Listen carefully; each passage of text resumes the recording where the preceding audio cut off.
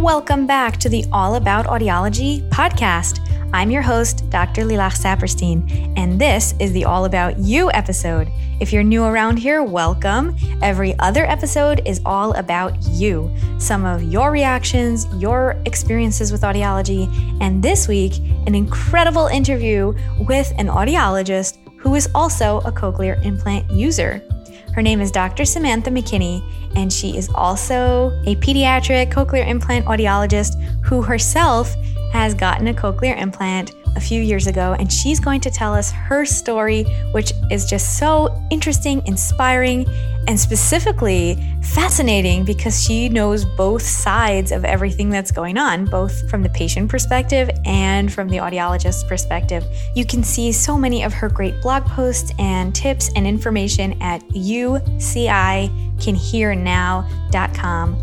Last week, we heard from Dr. Lindsay Cockburn, and we were discussing about cochlear implants. Do they work? What are all the factors involved? And I thought it would be super, super interesting to bring Dr. Samantha McKinney in to hear her perspective on cochlear implants and to give us that unique perspective that she has. Before I play you that interview, I do want to remind you to visit allaboutaudiology.com/hope to learn more about the Hope Beyond Hearing program, which is the consulting and support service that I offer to parents of children with hearing loss. You do not have to do this alone. There is support and information and resources out there, lots of things like this podcast and so many wonderful people putting out information and blogs. And my program is something unique in that it really integrates between the audiology information and your own mental health, your own ability to cope with the difficulty of the news of a diagnosis.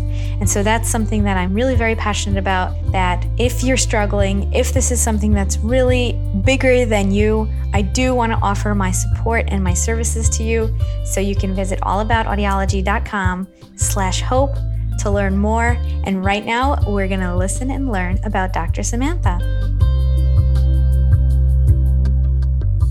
I'm so excited to have you here on the All About Audiology podcast. This is Dr. Samantha McKinney from Northern California. And the reason I'm so excited to be speaking with you is because, number one, I love following you on Instagram and learning so much from your blog posts and from all of the things that you share. And you have a very unique perspective as both an audiologist and as a patient. So can you tell us a little bit about yourself and anything you want to tell us? Well, thank you for having me on here. I'm excited to just talk with you today. I guess I can just kind of tell my story a little bit. So I was not identified with hearing loss until just over a year old. I guess my mom was a little suspicious that I wasn't responding and not talking. So she went to the pediatrician and they said, "Oh, no, she's fine. Big sister's talking for her." So she thought, okay, well, I'll just keep going. And she still had her suspicions. And then she said there was one time that my back was turned to her and she was calling my name. And then she got closer and closer and got right up behind me and said, "Samantha." And I freaked out because I had just seen her and didn't realize that she was right behind me. So then she knew, mother's intuition, gut feeling, something's not right. So finally got a referral to an audiologist, and they identified me with severe sensory neural hearing loss. And I was fit with hearing aids pretty quickly after that.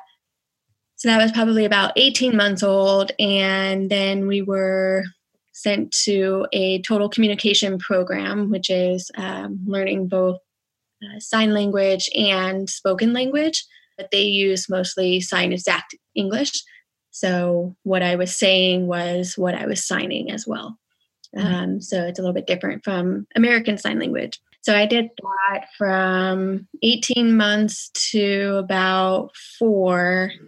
And then in the same school, I was then put into a mainstream program, but still in the same school. So I still had my same speech therapist, and then I still had my same teachers nearby.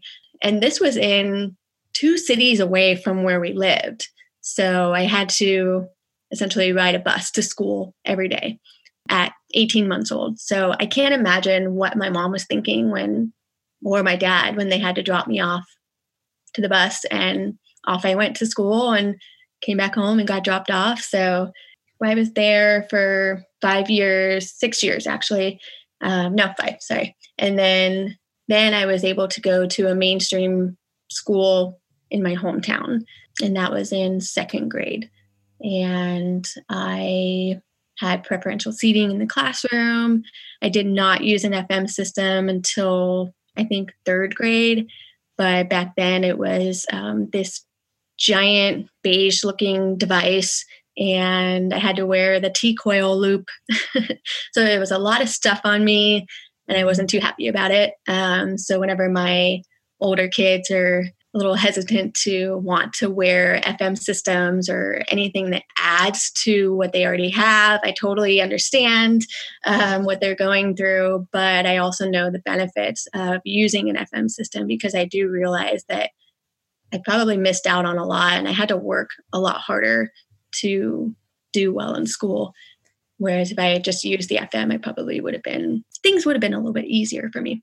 Can you talk a little about your speech development after you got the hearing aids? What was it like those first couple of years? Yeah, so I asked my mom that too, and she said that as soon as I got the hearing aids on, my speech took off. She said it was like a switch. You were in the right program and you could hear, and you took off right from then on. I had speech therapy until 6th grade. I felt like I didn't really need to go to speech therapy going into middle school, but I knew that it was there if I ever needed it. At that age, you're not wanting to be involved in speech therapy anymore and being pulled out of your class. And so a lot of people actually ask me about my speech and, wow, your speech is really good. And I think it has a lot to do with the type of hearing loss that I have. It's pretty flat and it actually rises in the highs. So I'm actually able to hear those S, SH, T sounds, those high frequency consonant sounds that a lot of deaf people tend to not have sounds there or responses there. I wonder if because your name is Samantha, you really needed both the S and the TH. So that is true. You had to get those ones right. That is very true. Actually, I do vividly remember having to make the S sound on the back of my hand so that I knew I was, putting air out and making the correct sounds. Yeah, you're exactly right. Samantha is literally all those high frequency consonants. Perfect name. So then what happened in 6th grade? Going in middle school and high school? I just want to know your whole life story. That's all. I know. Middle school, high school, I feel like was pretty normal for me. I played sports. Actually, I played soccer pretty much from 5 up until high school. And then in middle school, I got into softball, and then I got into volleyball. So I was definitely involved. My mom was very good at teaching me to be my own advocate. She would say, if there's something you missed on the bulletin, it's your responsibility to go figure out what you missed. She was definitely encouraging me to look out for myself. And then just kind of being open to people who were constantly asking me, what's that thing in your ear?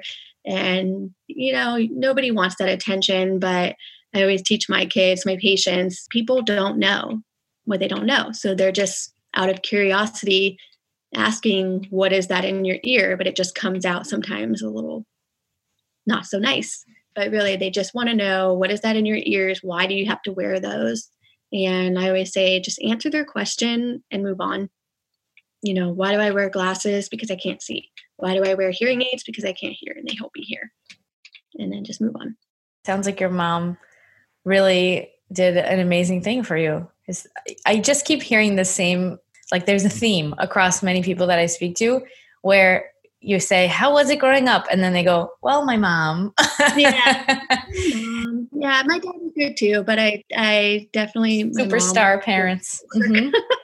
Yeah, and she definitely, went to all the IEP meetings and made sure that I had everything I needed, but also pushed me to get out there and always treated me like a normal child, that I didn't necessarily have a hearing loss. It seemed like, it was just doing the best that she could with what she knew. And which, now I feel like with Instagram, all the social media, there's so many resources for these families now.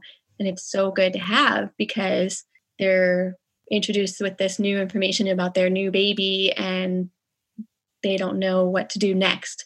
They go on social media, hashtag hearing loss, or Google, my child has a hearing loss. And there's so many different resources that come up to help them through this. So yeah, it's great.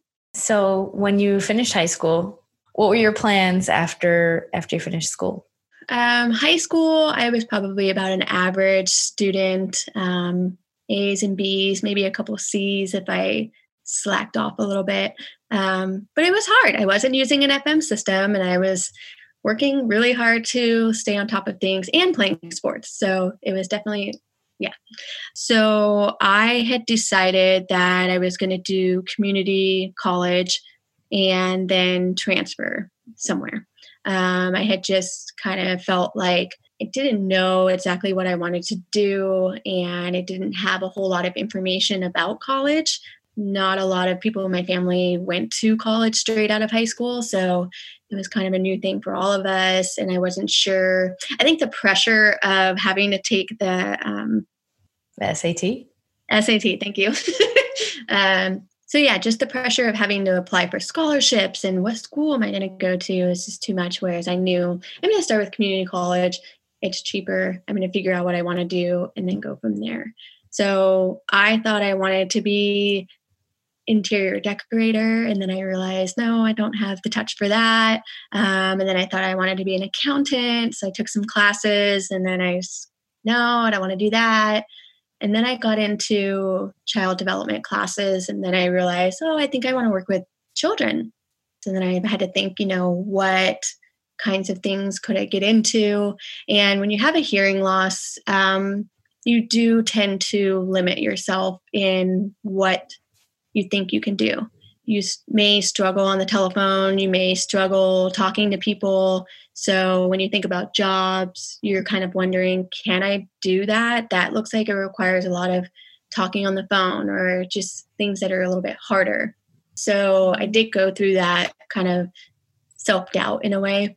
But then I kind of thought, well, what about being a teacher of the deaf? Kind of like what I went through when I was little. I can be one of those teachers. And so I ended up looking into what schools had those kinds of programs and then went to go tour the John Tracy Clinic in Los Angeles. And that was very eye-opening for me. So John Tracy Clinic is an auditory oral school for children who are deaf and hard of hearing. So I went there and they showed me the classrooms and all the kids. And I thought it was very cute. There was a lot of them. And so then we walked around to the rest of the clinic or the school and then walked into the audiology clinic portion. And they said, hey, this is so-and-so, the audiologist. And so her and I got to talking and something just lit up inside me. It was kind of that moment of, this is what I want to do. And so I knew from then on, I want to do pediatric audiology. Yeah. So I don't know, it just lit a fire in me. And I thought, okay, if there's something I can do, is there something that tells me I can't do this? And so I went back to my audiologist and asked him, hey, I think I'm interested in audiology. And, he actually said, oh, it's going to be a lot of math and a lot of science. And I kind of thought, okay, so then I looked into the programs and applied to San Diego State's Speech, Language, and Hearing Sciences. And I also applied to Cal State Northridge's program there as well. So I ended up going to San Diego State and transferring there and finishing up college down in San Diego. So you had gone to audiology booths and done tons of testing all throughout your childhood. And so you always had a relationship with an audiologist. You knew about the testing or were familiar with the booths. Did it ever occur to you before that could be a possible choice, like in healthcare or working with kids? or was only at that point when you were in your college years? No, I don't think it ever did occur to me, because I think when you go to the audiologists or the doctors for a condition that you have, Mm-hmm. I don't think it's something that as a kid you really look into, because sometimes it's kind of a dreaded appointment. um, so, yeah, you kind of look at those things and don't even consider them, because that's something that you had to deal with growing up. For sure. I don't think it was until I kind of had to work through the process of, I want to work with kids with hearing loss, teacher of the deaf, speech therapist, audiology. I knew right away speech therapy was not for me. Um, and then the teacher of the deaf was definitely a consideration, but I kind of felt I was a little bit more drawn to the technical side of things. I was always doing that kind of stuff with my dad. So I thought, okay, I think I really like the idea of actually getting to work with the hearing aids and other devices. I didn't even know about cochlear implants at that point. That's awesome. I think it also gives you a huge leg up with every patient that you see, because you remember being that kid. Like, this is not a fun day necessarily. And they keep asking me to do this game over and over again, or, these lights, they're getting boring. Yeah. Yeah. And so that, you really have a different view than lots of other audiologists. Yeah. So whenever I meet a new patient or a new family, I usually wear my hair down. And so you can't see my hearing aid or my cochlear implant 99% of the time. So it's often used as a tool for me, honestly. So I meet the family, I do the hearing test, I tell them the diagnosis, and I kind of walk them through that. If I feel like the family is struggling with the idea of their child having hearing loss, a lot of parents usually think of their future. Will my child be successful? And so when I feel like they're missing that, I usually pull that out and say, hey, just so you know, I also have a hearing loss myself. I have a hearing aid and a cochlear implant, and I'm a doctor. So it just kind of gives them that little glimpse of hope of, okay, yeah, I still need to work through this, but there is hope that it's going to be okay. That's amazing. It's a nice tool to have. Yeah. Very hard one tool, but yes, indeed. Yeah. So you have a cochlear implant in 1 year. What was that whole story about? When did that happen? So that story is actually kind of a funny one. So as I had said, for your graduate school, you do 3 years of academic coursework. And then in your 4th year, you extern at a clinic for a year. So when I ended up going to University of North Carolina, Chapel Hill, and my mentor advisor, Dr. Schoblad, she actually has a cochlear implant herself as well. So we met on our first day, and she's making sure that I have all my, schedule set up and everything that I need. And then she, out of nowhere, just asked, what do you think about getting a cochlear implant? And I kind of took a step back, and I was nowhere ready for that, nor did I think I needed one. I was a little bit put off by that. But I knew she meant well. So then I start taking more and more courses, and I'm meeting more of the professors. Well, then I meet Dr. Holly Teagle, who was the director of the pediatric cochlear implant program there. And she also taught our cochlear implant classes. So I'm doing my clinical rotation with her, and she also asked out of nowhere, when are you going to get an implant? And instead of, have you thought about it, or do you know about it? They're just straight in there. When are you getting one? So I think it was then that it kind of opened the door to, okay, so these other people are seeing and expressing that I could benefit from a cochlear implant. Why is that? Let me figure out why.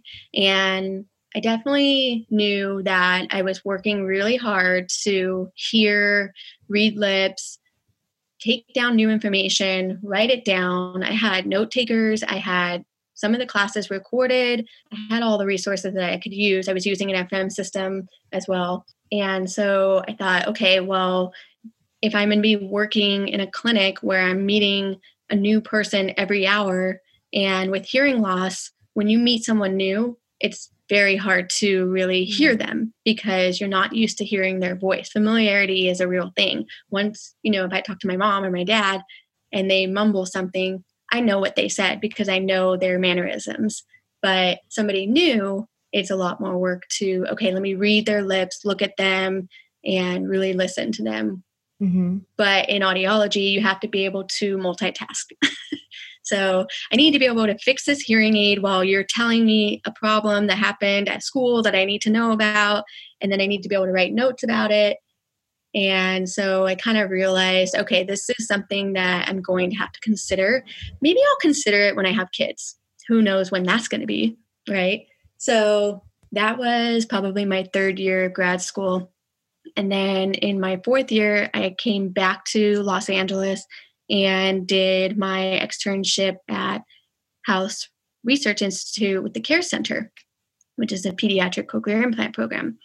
We were very busy, working, and then unfortunately things went down there and we all got picked up and brought over to USC to start a new pediatric clinic there. So there was a lot of downtime because we didn't have any patients. So they were kind of just trickling in from word of mouth, like, hey, all of your audiologists are now over at USC. So with that downtime, there's another fourth year that was with me, and we both were kind of talking about, hey, we should do a cochlear implant evaluation on you just to see. Mm-hmm. So we did both ears, and my left ear has always been the poorer ear. My right ear is about 60-something% word recognition score. Left ear has always been 22%. So there's always been a difference of hearing. We took this evaluation and Stacy, the other extern, presented. So we always had meetings every Wednesday to go over cochlear implant candidates and decide whether they're a candidate or not based on what you tell them. So Stacy presented a potential candidate, said we have a 28-year-old with severe hearing loss, sensorineural, bilateral, has worn hearing aids pretty much since, birth, does well, but definitely struggles to hear. So all of the audiologists are kind of thinking to themselves, why are we seeing a 28-year-old? Yeah. So then they kind of thought about it and then didn't really say anything and said, well, yeah, it sounds like the left ear would be good, but why are we seeing a 28-year-old? So her and I started laughing and she says, well, it's actually Samantha's cochlear implant evaluation. So everybody started laughing and then they said, yeah, you definitely should consider an implant for that ear. Wow. So I kind of took the next steps from there, met with the surgeon, Dr. Naparko, and he said, yep, everything looks good. How about surgery next Friday? Wow. Yeah. That's expedited right there. I had that same reaction. So I'm thinking, okay. And he says, there's no time like the present. I said, yeah, you're not wrong. All right, let's do it. So a week later, I had surgery.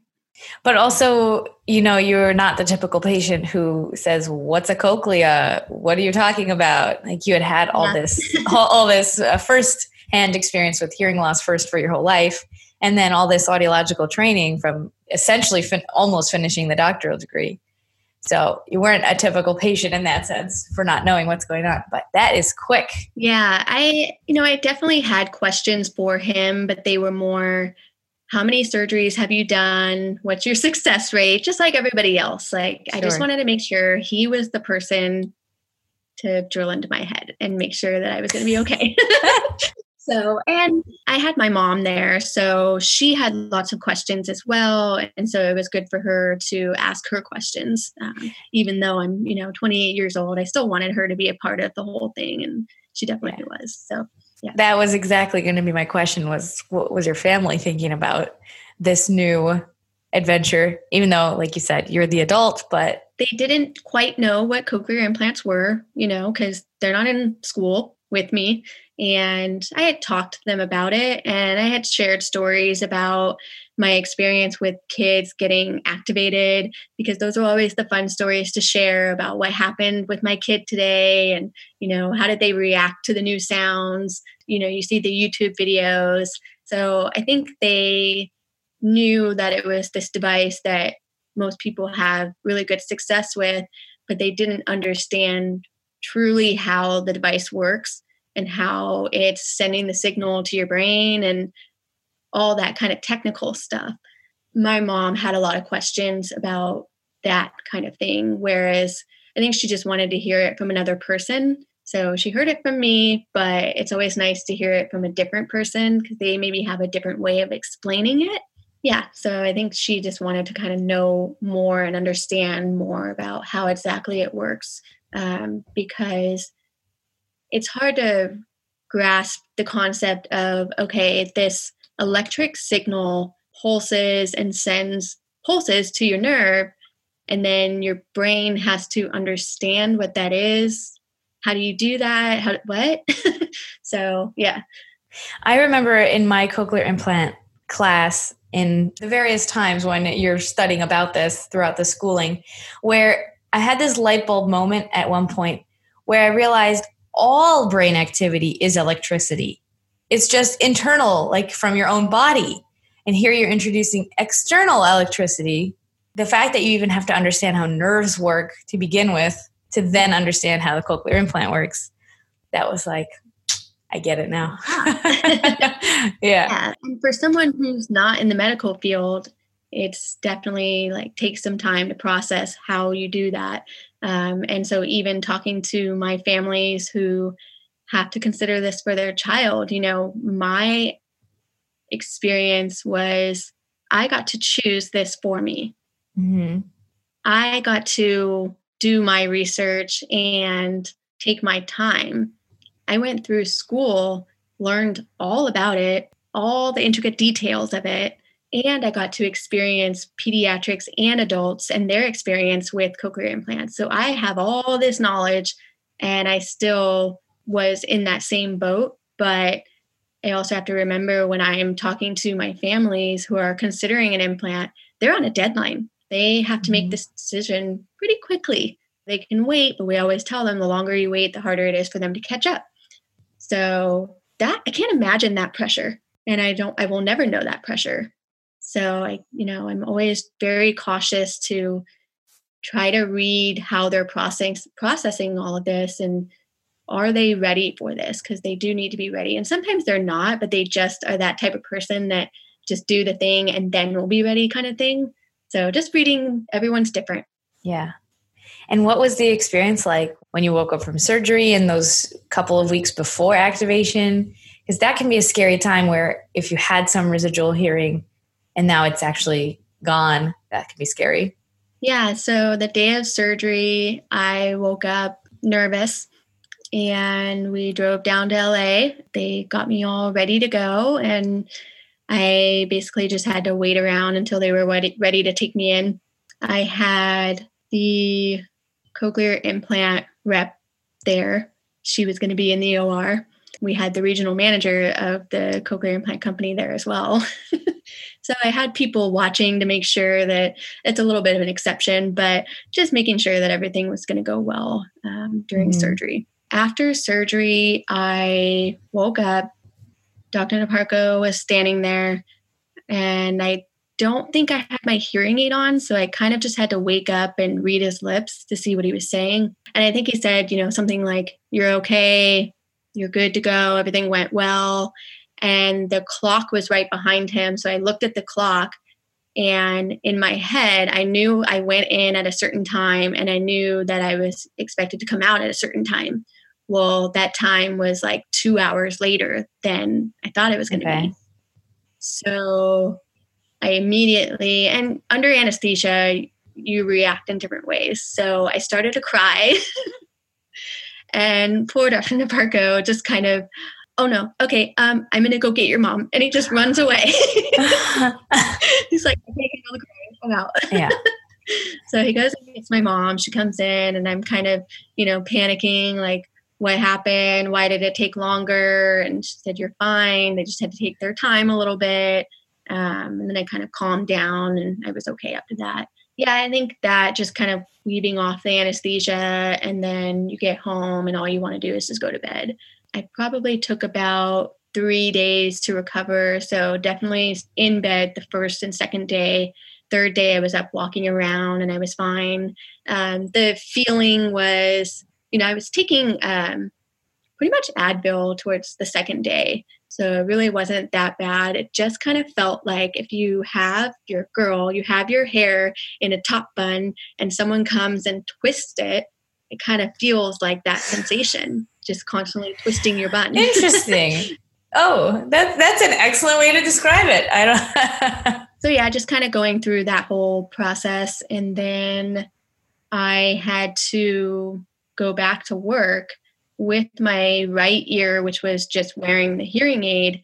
I only get about 60% on that side. So, and then no hearing aid on the other side. Working was a little bit tough because I was having to really work hard to listen and be able to hear people. I had put a hearing aid on the left ear just to see what it would do. They were able to preserve my hearing, but it didn't sound the same. So I didn't really get a whole lot of benefit from wearing a hearing aid in the meantime. And then the YouTube star, YouTube sensation, the moment of truth that most likely is going to be not that dramatic. Tell us about activation. Yeah, 3 to 4 weeks later, had my initial activation. That's the nice thing about this whole process is I truly had a huge support group behind me. I had my entire UNC program streaming in live, watching the initial activation. No pressure, yeah. Yeah, it's pretty cool to say you're the director of your program hopped on to watch you get your initial activation. So I had that. It was awesome. I was so happy that everyone could be a part of it. My family, everyone was streaming this live broadcast. So it was pretty cool. And then I definitely filmed it. I did not have the YouTube crying moment at all. I think because I kind of knew what the expectations were. So I just didn't know what it was going to sound like. So I think for an adult getting activated, your biggest thing is you want it to work. You just want to be able to hear or feel something so that you know that it works. Once I started hearing the first initial beeps, it was actually more of a feeling. And instead of an actual auditory, perception. But that eventually went away because my brain, once again, is trying to figure out what to do with this electric pulse that's now happening. They continued to map me and then they went live, which is where they're turning on the device, kind of started low and then worked their way up. And I was able to hear. I think I was less like, oh my gosh, I was more just kind of taking it in, kept telling my mom, okay, talk to me, say something. And it is really high-pitched and kind of different. Patients report, Mickey Mouse or chipmunk sounds. For me, it was just more high-pitched and I wasn't able to really make sense of what she was saying yet. But that's okay. I knew it was working and I knew there was going to be a long road ahead and that I was going to need to keep working to build that up, to be able to understand speech.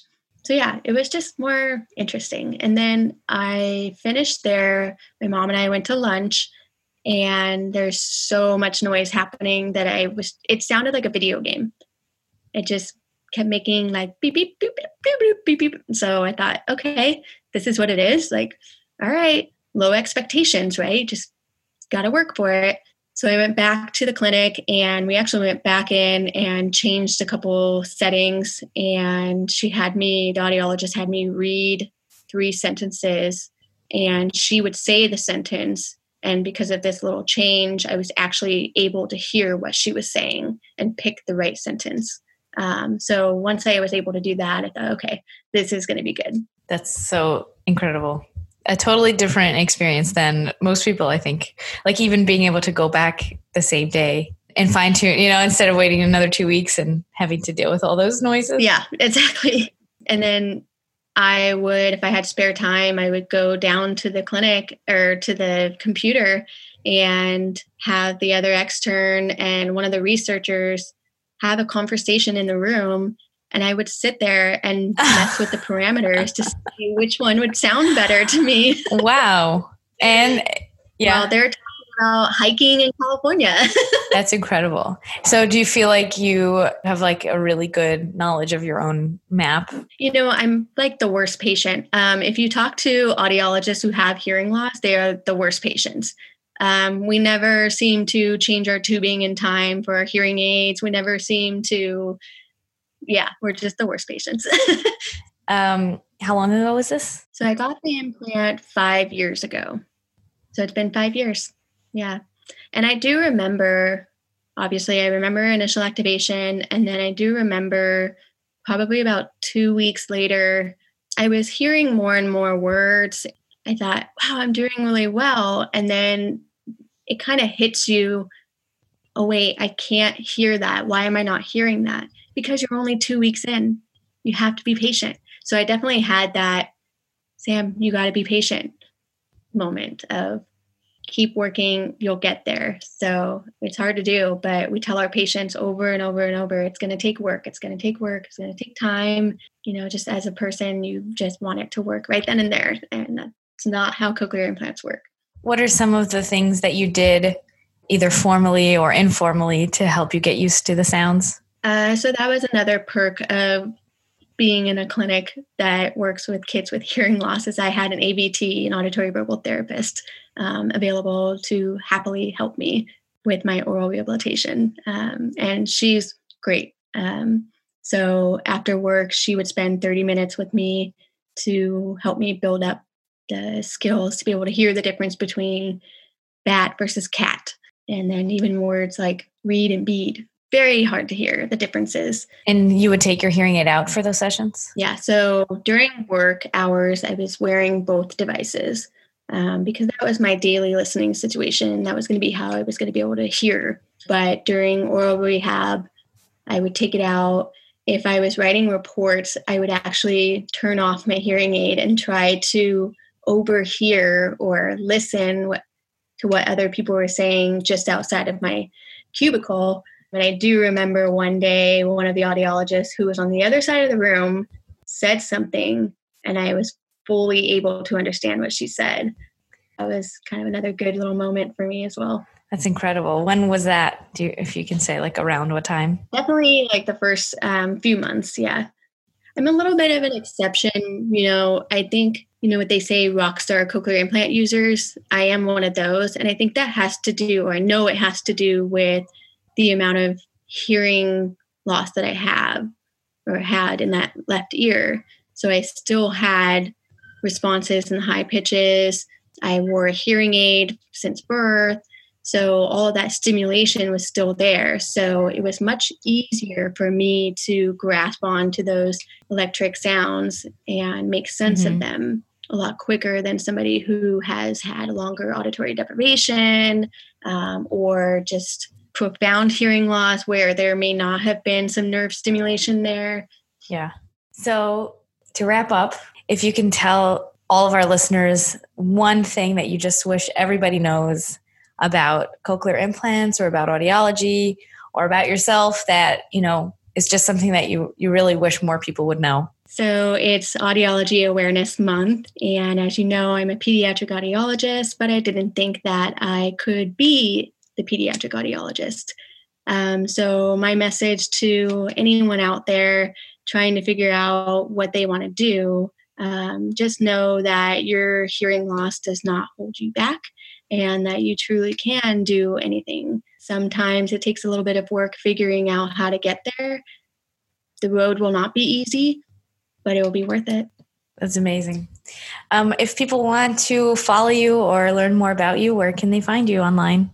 So I have my blog, UCI Can Hear Now. And then I have the Instagram account, also UCI Can Hear Now. So it's YOUCI for cochlear implant, Can Hear Now. And then I'm also on Twitter as well. Are you on Twitter? I'm not on Twitter. Tell me about Twitter. Should I be on Twitter? I don't know. I think, with social media, it's kind of just putting your pieces in all different areas and seeing what sticks. And there's different professionals on each one. So my Twitter account has more of the researchers on there, audiology researchers. Instagram is definitely more for my audience, which is anyone with hearing loss, but mostly parents of children with hearing loss. And I'm trying to provide information, resources, tips and tricks, and then my own personal experience to share and kind of give that hope and kind of show them that their kid's going to be able to do anything and they're going to be like normal kiddos, basically. So. And that's so, so valuable and so appreciated. Thank you for everything you share and for sharing your story with us today. Thank you for having me. Thank you so much to Dr. Samantha McKinney for sharing her story with us and for all of the great work that she's doing. I thank you so much for listening to the podcast and supporting All About Audiology. This is a project that I started out of a big, big passion to get as much information, awareness, and just to talk about these things that you might not hear other people talking about. If you are a parent to a child with a hearing loss, the first time you've ever had to think about hearing loss may have been the moment you had that diagnosis or the time that they failed the hearing screening, quote unquote, failed the hearing screening. This is something that many people have no experience with until they need to. It's also really difficult when you're getting information from lots of different places where you have the doctor saying one thing, the audiologist saying another thing. You read various things in your own research, Facebook groups and other parents and different things that are coming at you. And sometimes it can be hard to parse out what it is that is the right thing to do, but also what's right for you. I do really believe that listening to your own intuition when making decisions is something that we really don't want to lose. We want to be able to listen to our intuition, but to do that, we need to have all the information in place. That's something that I'm extremely passionate about, the Hope Beyond Hearing program, integrating between having all the information that you need and being able to be an empowered and informed person, and at the same time, really, really taking care of yourself and making sure that you're addressing all the feelings, emotions, and difficult challenges and difficult conversations that arise surrounding having a child with a hearing loss. Thank you so, so much for listening. On the next episode, we're going to be talking about auditory verbal therapy.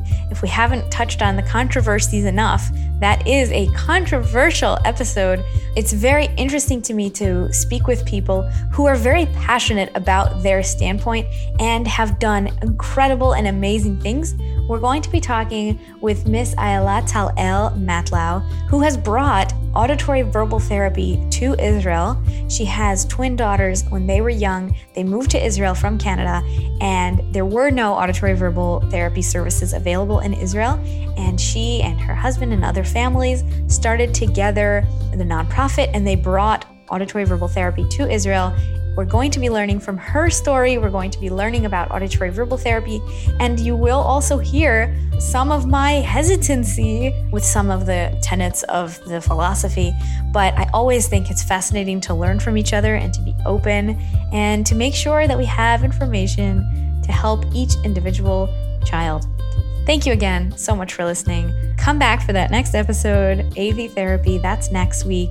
I'm Dr. Lilach Saperstein, and this is the All About Audiology podcast.